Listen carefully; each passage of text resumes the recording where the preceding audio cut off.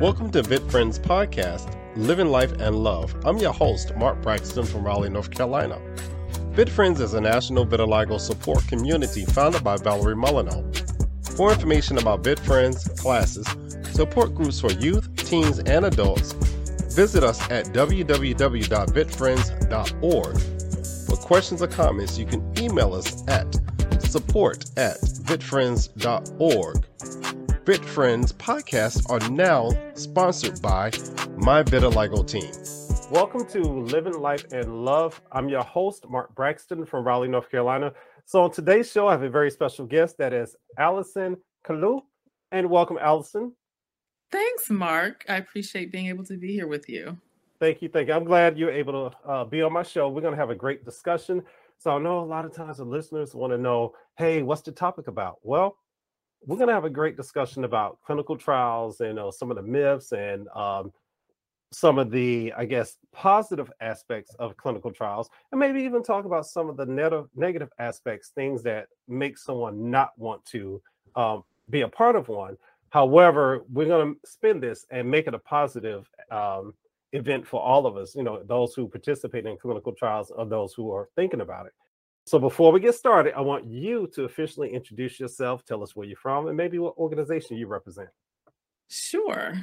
My name is Allison Kalloo. I am a native Washingtonian because I was raised primarily in D.C. However, I was born in North Carolina, in Durham, at Duke University Hospital, to be precise. Yeah, so I claim both places as home. Oh, good. Both my parents were from Granville County, but I ended up being raised in D.C. and ended up coming back to North Carolina for college. I am an Eagle Prop.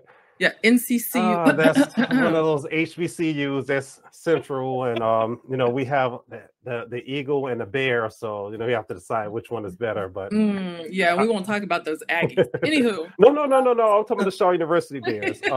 But as I tell people, there was no U before Shaw U. But anyway, we're not going to go there. Look, respect across all of our sister absolutely, colleges, right? Absolutely, and sister and brother colleges. There's much love and much respect between all of us. Absolutely.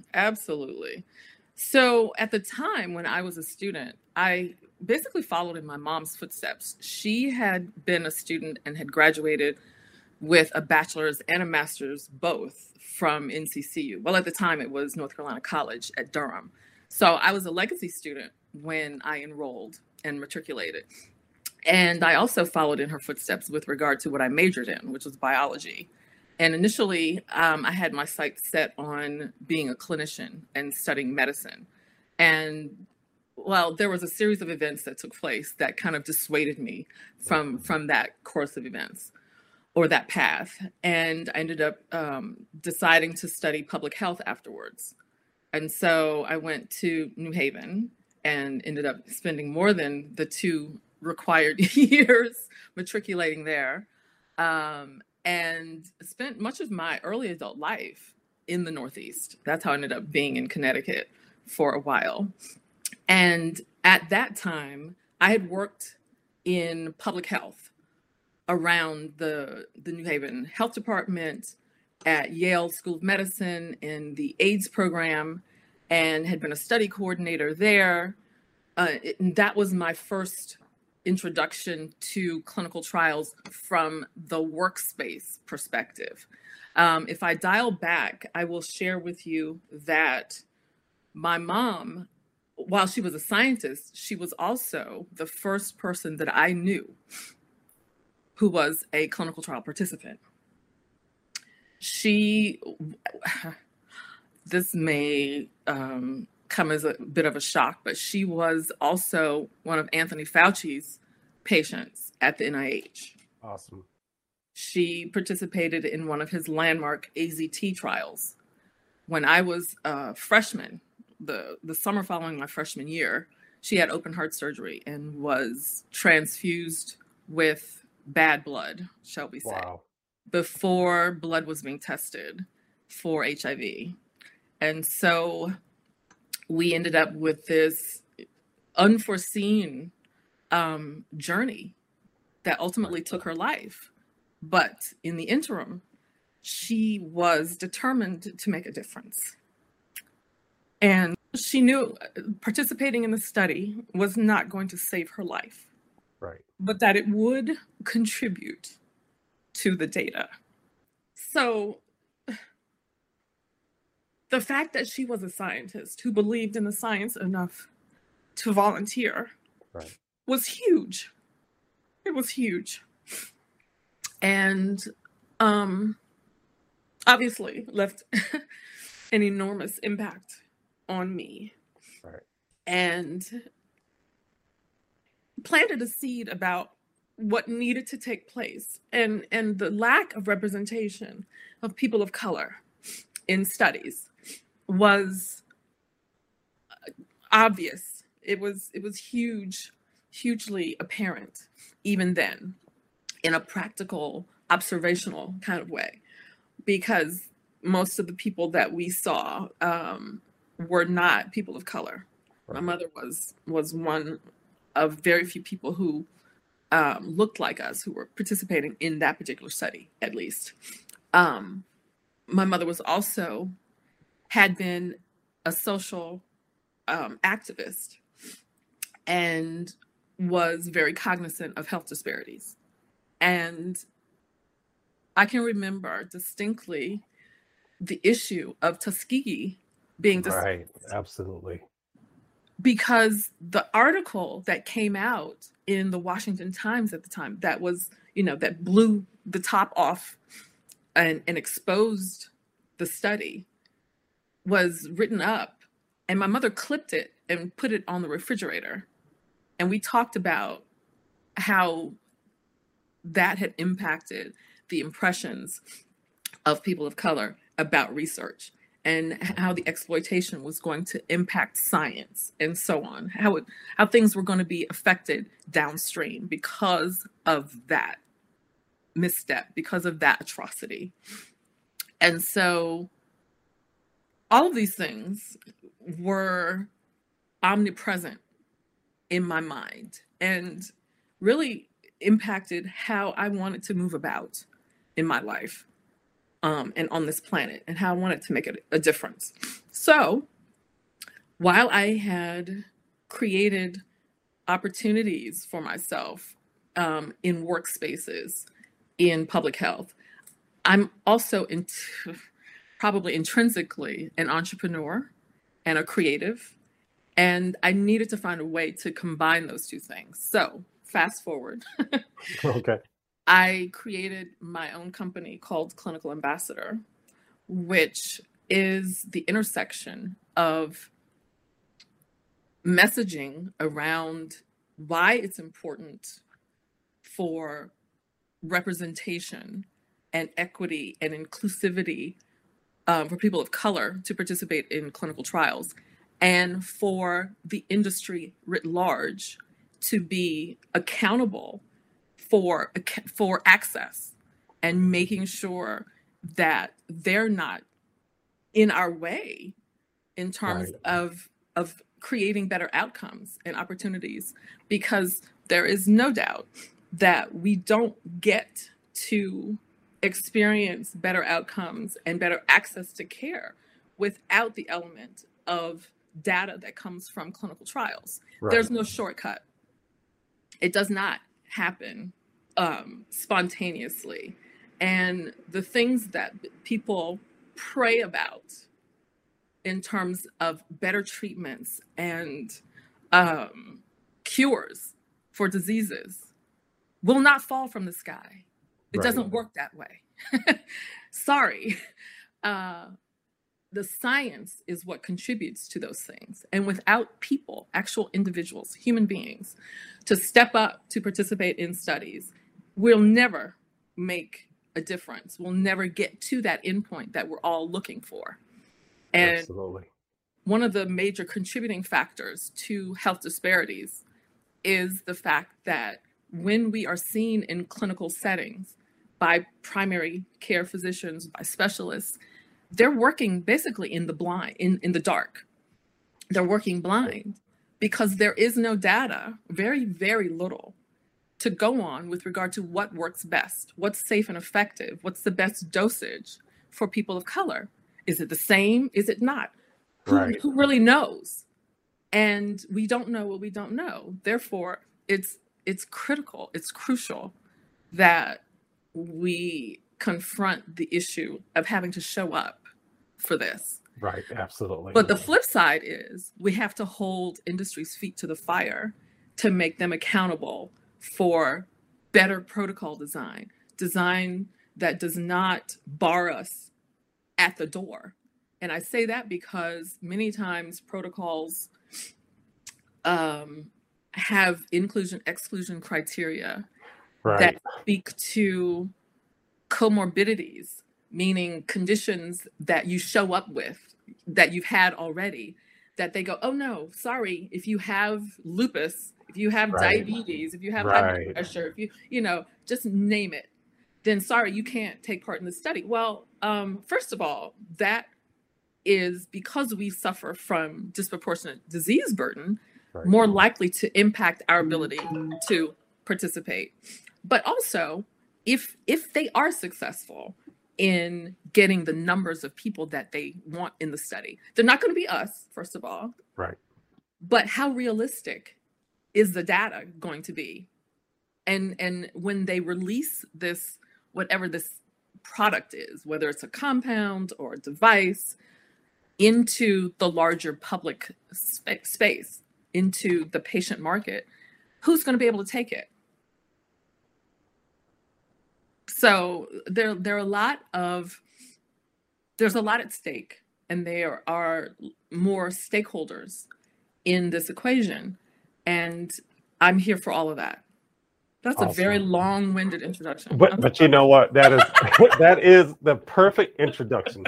It's a lot of information there to dissect. But I think everything you said is very important. We needed to hear your personal story. We need to understand what the data is talking about, some of the issues we have with the data. You mentioned something, and we're going to kind of dance around a little bit with some of my bullet points. Pre-existing conditions. I noticed, excuse me, when you sign up for a clinical trial, they ask you about 40 or 50 different conditions you could possibly have. And I think sometimes as people of color, you get a little leery about, do I check disclosing off, right? Yeah, because now they're going to look at me and say, hey, I have this other condition that, like you say, may disqualify you for that. But now they're going to look at you a little differently because, hey, you say you have diabetes, or you have asthma, or you have allergies. And for sometimes I wonder, what does that have to do with the trial that I'm wanting to participate in, Yeah. But I also feel like we as people, based on history, we are very careful. We're very cautious about being a part of a trial. And I say that, and I'm going to ask you a quick question after that. Okay. I've had people say to me, because I participate in asthma studies. I've been doing that for about 10 years. I love it. Yeah. However, I've had friends say, why are you being a guinea pig?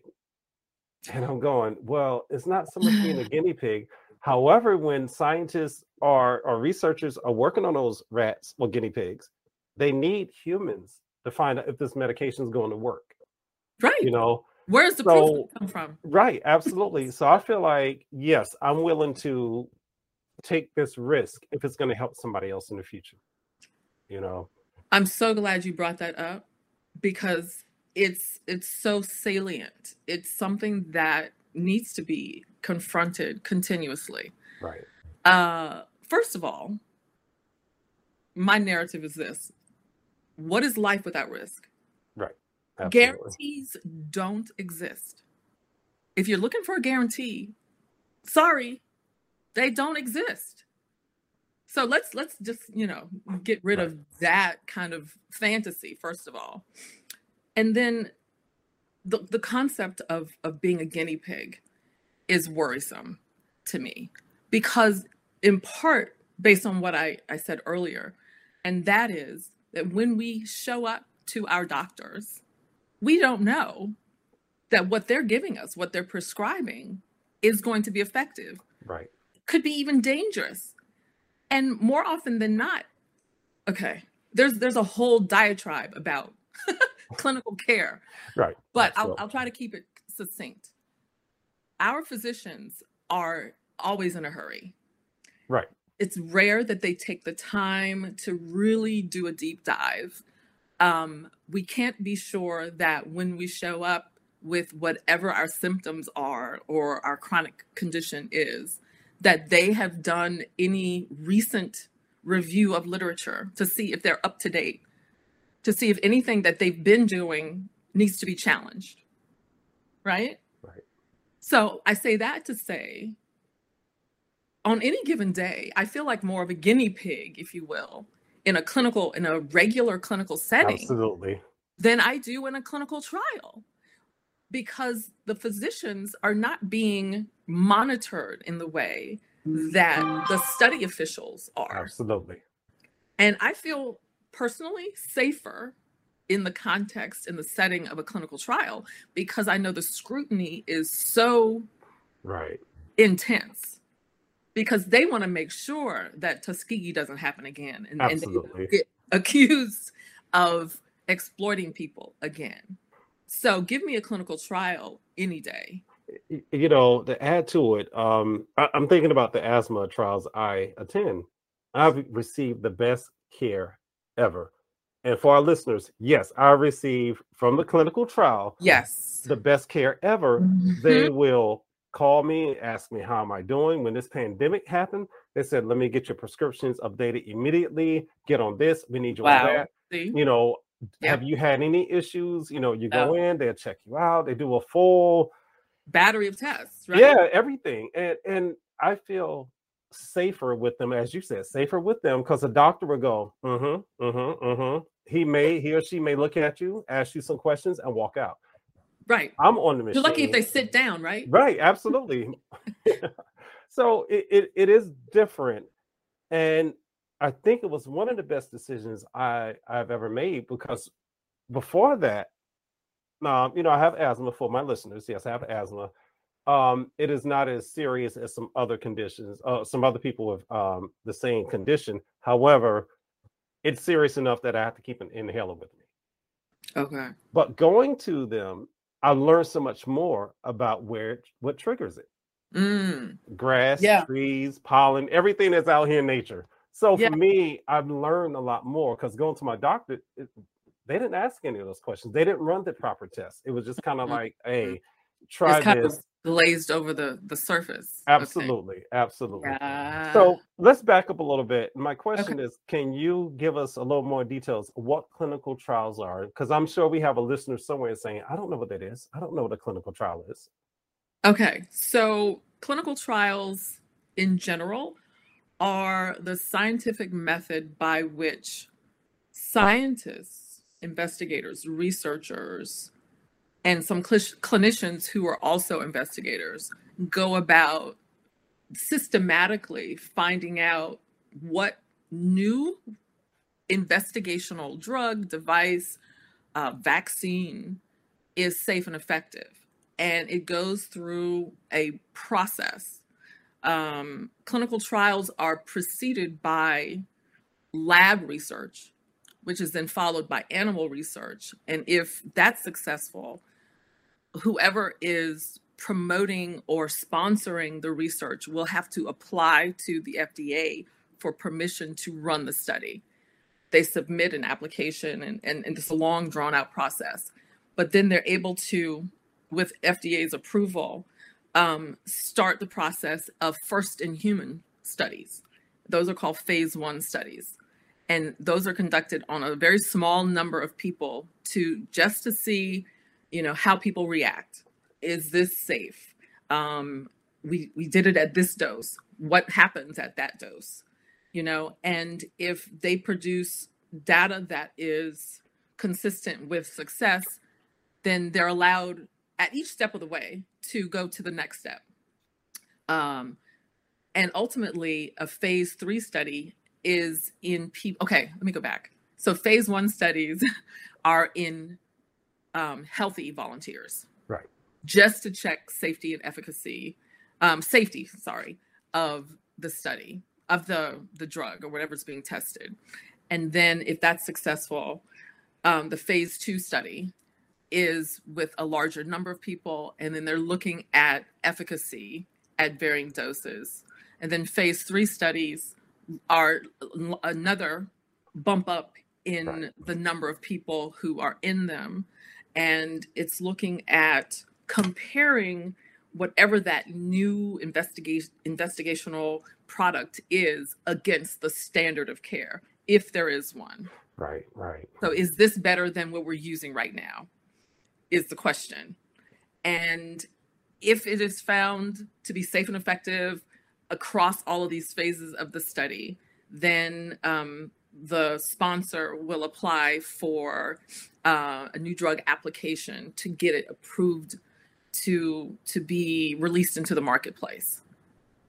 And it's at that point that we get these new products. So the clinical trial process is intrinsic to being able to have new things on the marketplace that we as patients, as the general public, I'm sorry, I forgot I have that on my machine. That's all right. So clinical trials are important to that process. Absolutely. We don't get new products in the marketplace without that taking place.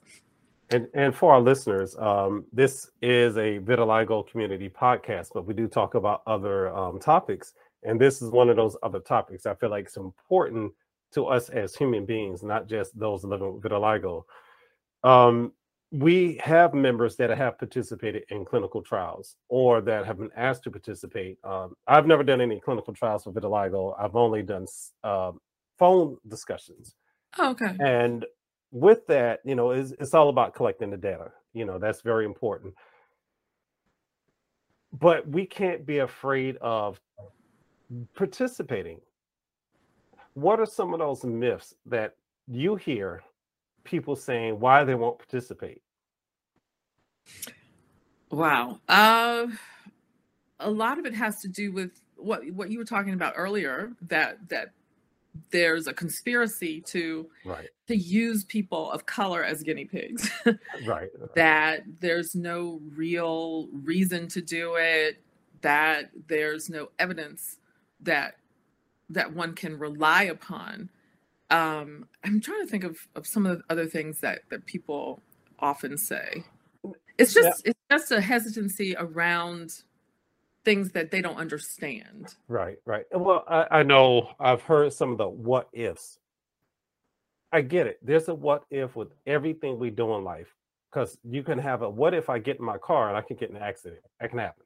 If you participate in a clinical trial, there are certain processes put in place to keep you safe. If you read the information they provide you that details the entire study, the risk. And I've participated in one or two that I said I would never do again. Is that right? And nothing bad. Is just there was one in particular I did, just to give a little information. It made me. This may sound crazy, but it made me feel like a drug addict. It was. Oh, wow. And that was my first experience of getting a natural high off a drug, and immediately took me to a high, and then it put me to sleep. And what it was for anxiety, to ease your anxiety if you're having an asthma attack. Oh, interesting. And it was an instant hit. And the world was spinning and it went sideways. If you're an old Star Trek fan, when the spaceship got hit and everybody tilted and you're trying to walk, that's what it was like. And wow. And then shortly after that, I went to sleep and woke up 4 hours later, and I said, oh my gosh, and they said there will be side effects like that. So they kind of prepared me for it, but they took care of us. They checked our vitals, make sure we were okay. Those of us that were in the study. And but afterwards I said, I don't ever want to do this study again. Cause I said, I felt like a drug addict. I mean, it was that if I didn't know any better, the instant high that somebody who takes drugs and why they would enjoy that. But for me, it was like, Yeah. It didn't deter me from doing another study. It was just different than what I expected. And I think sometimes that's where we get into this whole habit of Nope, I'm not doing that because they're going to do this, or they're going to stick me with the needle and draw blood. Yeah, they will. Or they're Right. going to do this, Yeah. but it's all for science, and it's going to help you, and it's going to help somebody else. It might help a relative. Absolutely. You know, we can't fear everything in this world. We can't. We cannot. I mean, there are too many risks to mitigate on an average day that we Absolutely. don't think twice about. And so we always have to keep this in terms of participating in clinical research in context as well. And to expect a guarantee is not realistic. It's Right. because again, they don't exist. And But when you do your risk calculus, now some of us are more risk averse than right. others, Absolutely. but we also need to do a gut check to make sure that what we're fearing is within the realm of reason. Right. Right. You know what I mean? Absolutely. Yeah, yeah. Now, speaking of risk, I want to move away from that. We know there are risks with trials and anything you do. However, what are the benefits? We sort of talked about the benefits of trials, but what are some of the other benefits once you get the data? Um, like if somebody wanted to participate in one, Hmm. not talking about outside of the study, but within it, what are the benefits within the study? Well, first and foremost, you mentioned having access to better care. Free care. That's and free of charge. Right. Yes. So my company, just to frame things, we never promote any study that expects the participant to pay. No. That's a non sequitur. That's a They should be non-starter. paying a participant. Bingo, always. Right. And they should be paying more, but that's Right. probably a topic for another day. Uh, and there is no such thing as coercion, by the way. Another topic for another day. Okay.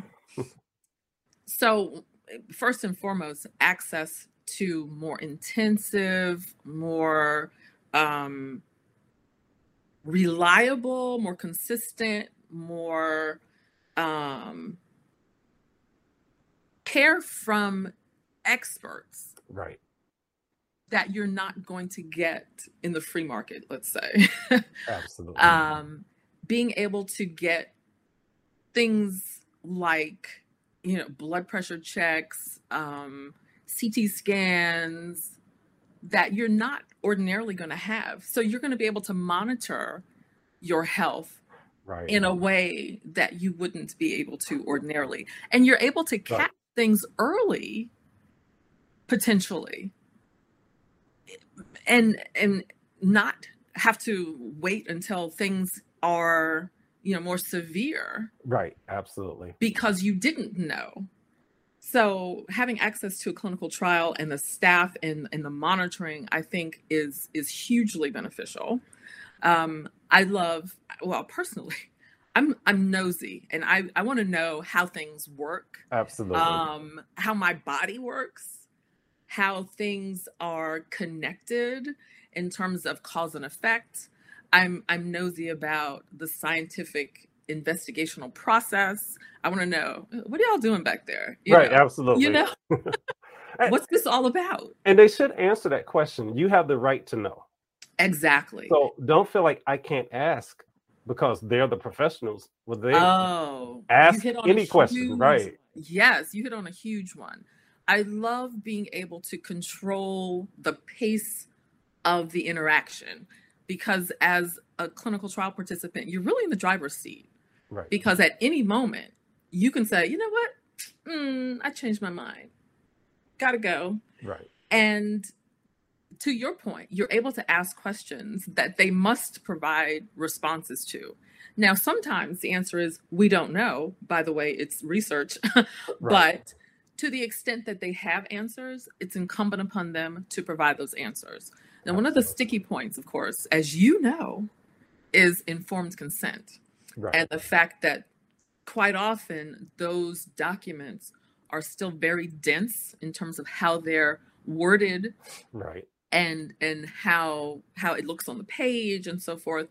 There's a lot of work that needs to be done. My company is also working with clients to kind of tease out what's germane, what's important, and put it in lay language so that we can ensure that people understand what it is they're signing, Right. so that they can formulate questions to ask and they don't feel intimidated by all this medical and, by the way, legal jargon. Right. There's still a lot of work to be done on that front, but you cannot move forward with being a participant without agreeing and signing this consent form. But make sure you read it. Even if you don't understand it, still read it, and then maybe highlight what you don't understand. Highlight what you don't understand, and even if you think it's a stupid question, ask your stupid question. Absolutely. And they will work with you in terms of making sure you understand what's going on. I've had several times, I've had the study coordinator have to leave the room to go look something up, or to go get the investigator, and they will come in and have the chat with me about whatever it is I've asked. But I have felt increasingly more empowered as a patient because of my participation in clinical trials. Absolutely. I would also encourage people who are not in clinical trials yet to talk about the possibilities, to talk about what clinical trials are and how they might fit into their care options with their current provider, the healthcare provider.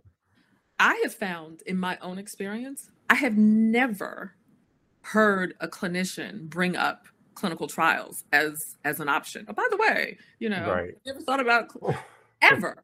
I'm always the one to bring that up. And we need more patients to say, okay, you're prescribing this to me, but what is that based on? Absolutely. Where's the evidence that this works in my demographic, in my patient demographic, in Black women specifically for me? Right. And by the way, is there a clinical trial? Instead of prescribing this for me, is there possibly a clinical trial that I could participate in? And if they say, I don't know, then they're not paying attention. Right. We need more clinicians to pay attention to what the options are. And by the way, there are opportunities, even if you don't get those answers from your healthcare provider, there are entities such as Clinical Ambassador, and I participate, to get help finding some opportunities to participate in studies, both for people who have specific conditions, who've been diagnosed with those conditions, and for healthy volunteers. And we can help walk people through that. Good. Allison, perfect. Lean in. We're going to lead right into this discussion. Tell us about your organization. Oh. Yep. Perfect. Don't mind perfect if I do. So what we do is really create points of access in two directions. We want people who traditionally have not had access to clinical trials to have that access, to feel empowered and entitled to a broader range of options. And we want to really remind people or expose people to the notion that clinical trials are a care option and not one that needs to be reserved for, the last ditch effort. Right. The thing, oh my gosh, nothing else has worked, I guess we'll have to go to a clinical trial. No, clinical trials can be explored early, and even if you don't have a condition. And we also want to make sure that we are holding industry's feet to the fire to make sure that when they design protocols and they conduct patient recruitment, that they're inviting the right people and the right demographic mix of people based on the disease prevalence of the therapeutic area that the study is based on. So for instance, if it's a diabetes study, we know that African Americans, Native American Indians, Hispanic Americans often are disproportionately affected by diabetes. Right. If the study is only representing 1 or 2% of that demographic in its patient population, that's off kilter. So the percentage of people who are included in the study should reflect reality. Right. Absolutely. And so that's our remit in terms of the company mission, and making sure that industry doesn't have any excuses for not including us. Right. So Absolutely. Say, here are ways to communicate this message effectively with cultural relevance and resonance in those that you really need to include. So we're the liaison between communities and industry. Awesome. So if someone said, hey, I want to participate in a trial, but I'm not sure where to start, how would they reach out to you? How would they contact you? Well, they can call us at 1-800-411-0511, the I Participate hotline, and we are available basically all the time. I won't get into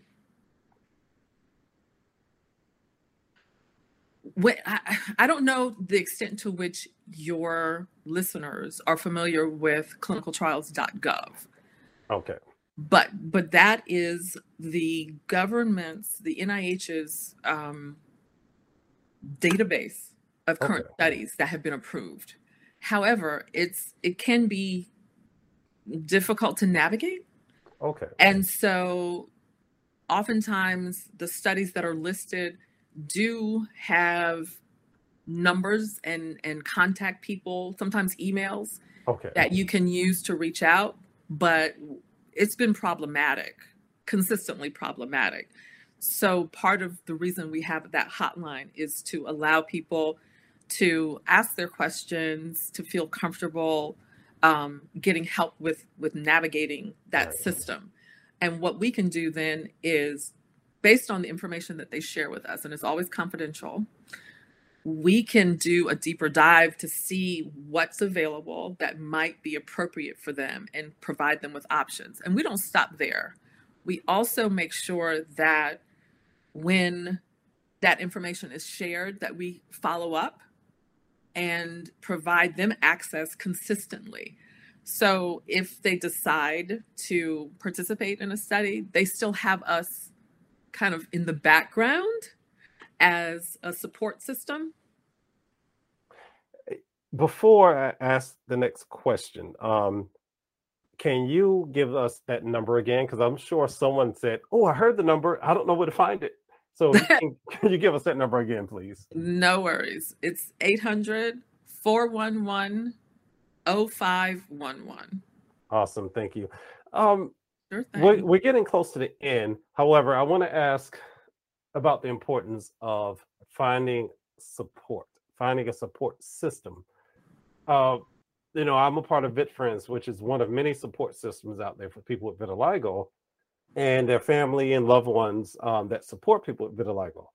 However, we still have a large community of people who feel like, I don't need support or anything. And I talk about it often that it's not just about supporting people with our condition or any other condition. It's about supporting people as human beings, because we all go through stuff. Can you just share your thoughts about support, and then we'll go to the next part, which is kind of wrapping things up. So support is critical, because, as you know, we often feel alone, isolated. Am I the only one? Does this even make sense, kind of thing? And having someone to toss concepts and ideas back and forth with, or situations that might arise, so you don't feel like you're in a vacuum by yourself, is critical. And that's part of the reason we have the hotline, so that if things come up, people can reach out in real time. And they're not expected to have to wait until, okay, something happens on Friday after 5:00. You shouldn't have to wait until Monday morning. Right, absolutely. To discuss it with someone, or to have someone, put your fears at rest, or, conversely to say, you need to actually be calling 911. Right. Absolutely. Whatever that is. We don't want to create unrealistic expectations. We want to manage those expectations around what participating in a clinical trial should look and feel like.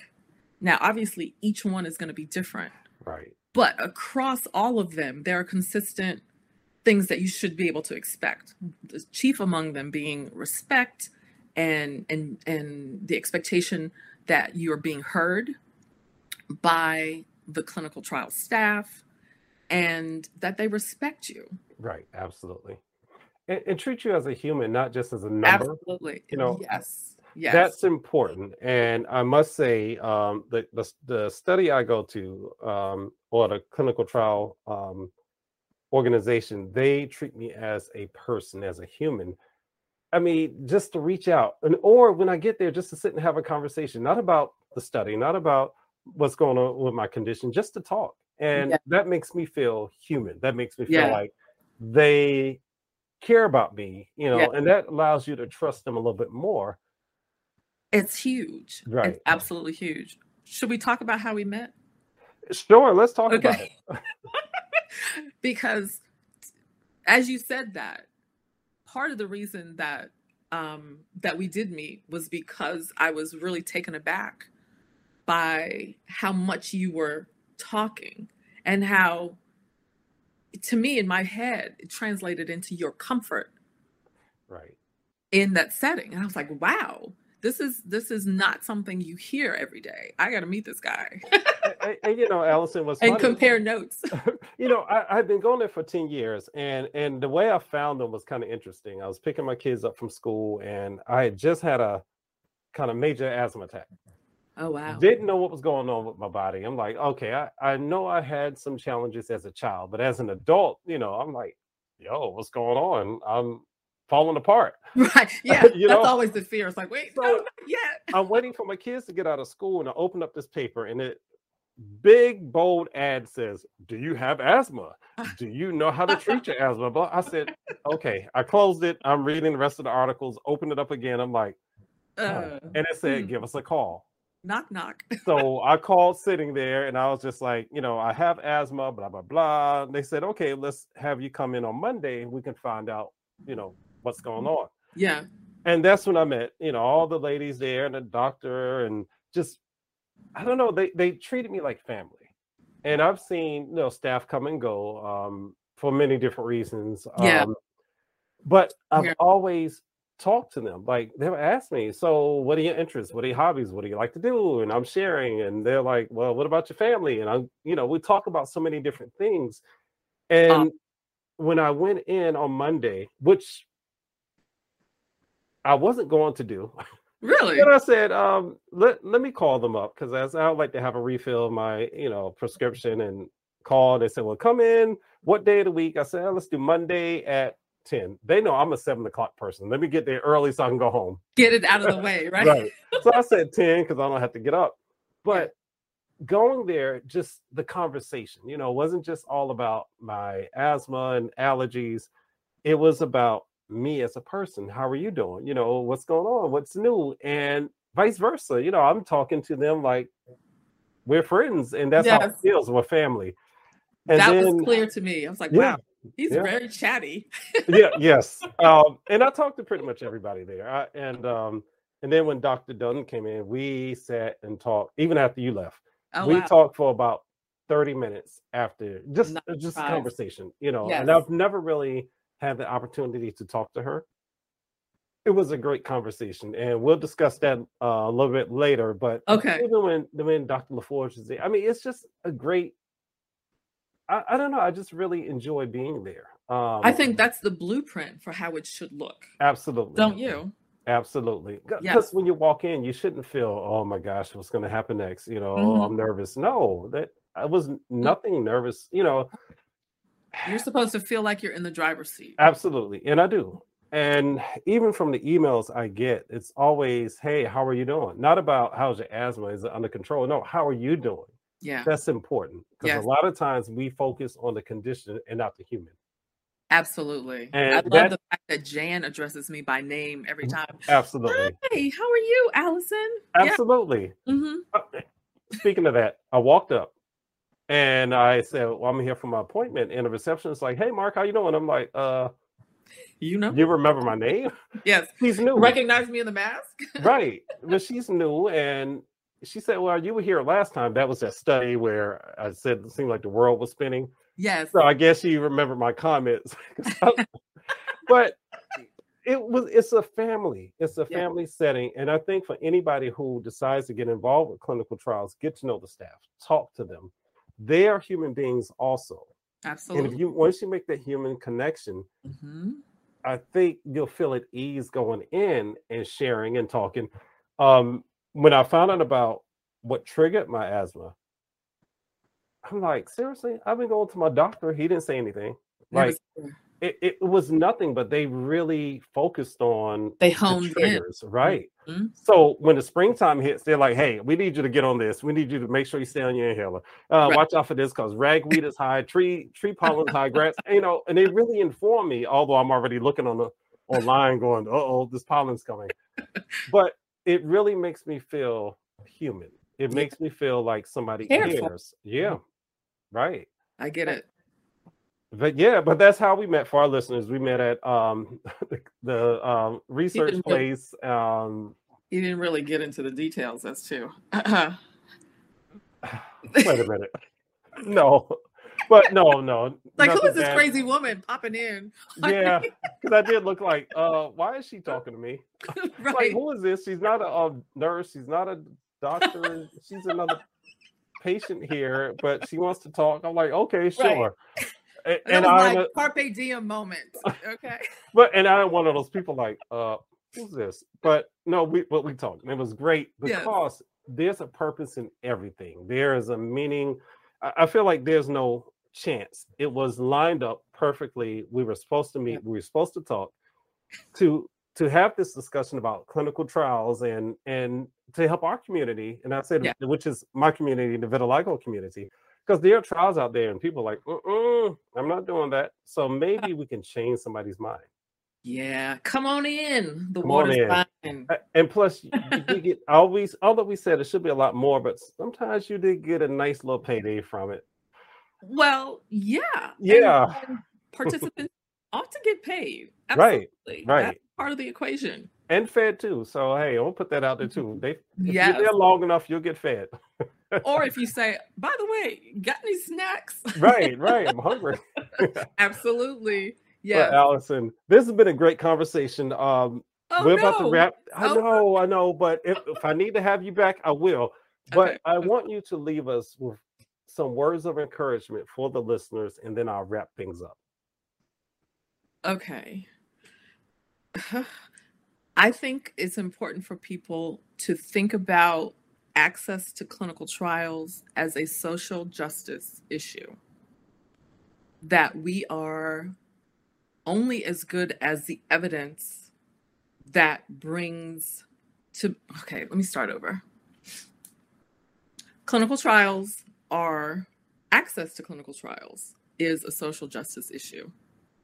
And without representation, we are doomed to have and allow health disparities to persist. And we cannot expect change in that regard. We can't expect better treatments unless we're part of the solution. We can't sit back and go, oh no, not me. Right. You first. That's not how it should work. That is not how it should work. This needs to be an all hands on deck proposition. And as many people as possible should consider participating. Absolutely. Allison, I thank you for those words of wisdom. Thank you for being here and sharing your knowledge for myself and for our listeners. We do appreciate it on behalf of the Vet Friends community. So thank you. Absolutely. Thank you. Thank you for the opportunity. Oh, and you're welcome. You for listening to me ramble. Oh, no, it was a perfect lead in, because we also need to hear the human factor behind it all. That's very important. It's so crucial. Yes, very much so. And for our listeners, I want to thank you for tuning in. You have been listening to Living Life in Love. I'm your host, Mark Braxton from Raleigh, North Carolina. So remember to look in that mirror and tell that person you see, I love you, or take that selfie, turn it around, look at that picture and say, I love you. You'll take care. Have a blessed day. You have been listening to Living Life in Love with your host, Mark Braxton. This podcast was sponsored by My Vitiligo Team.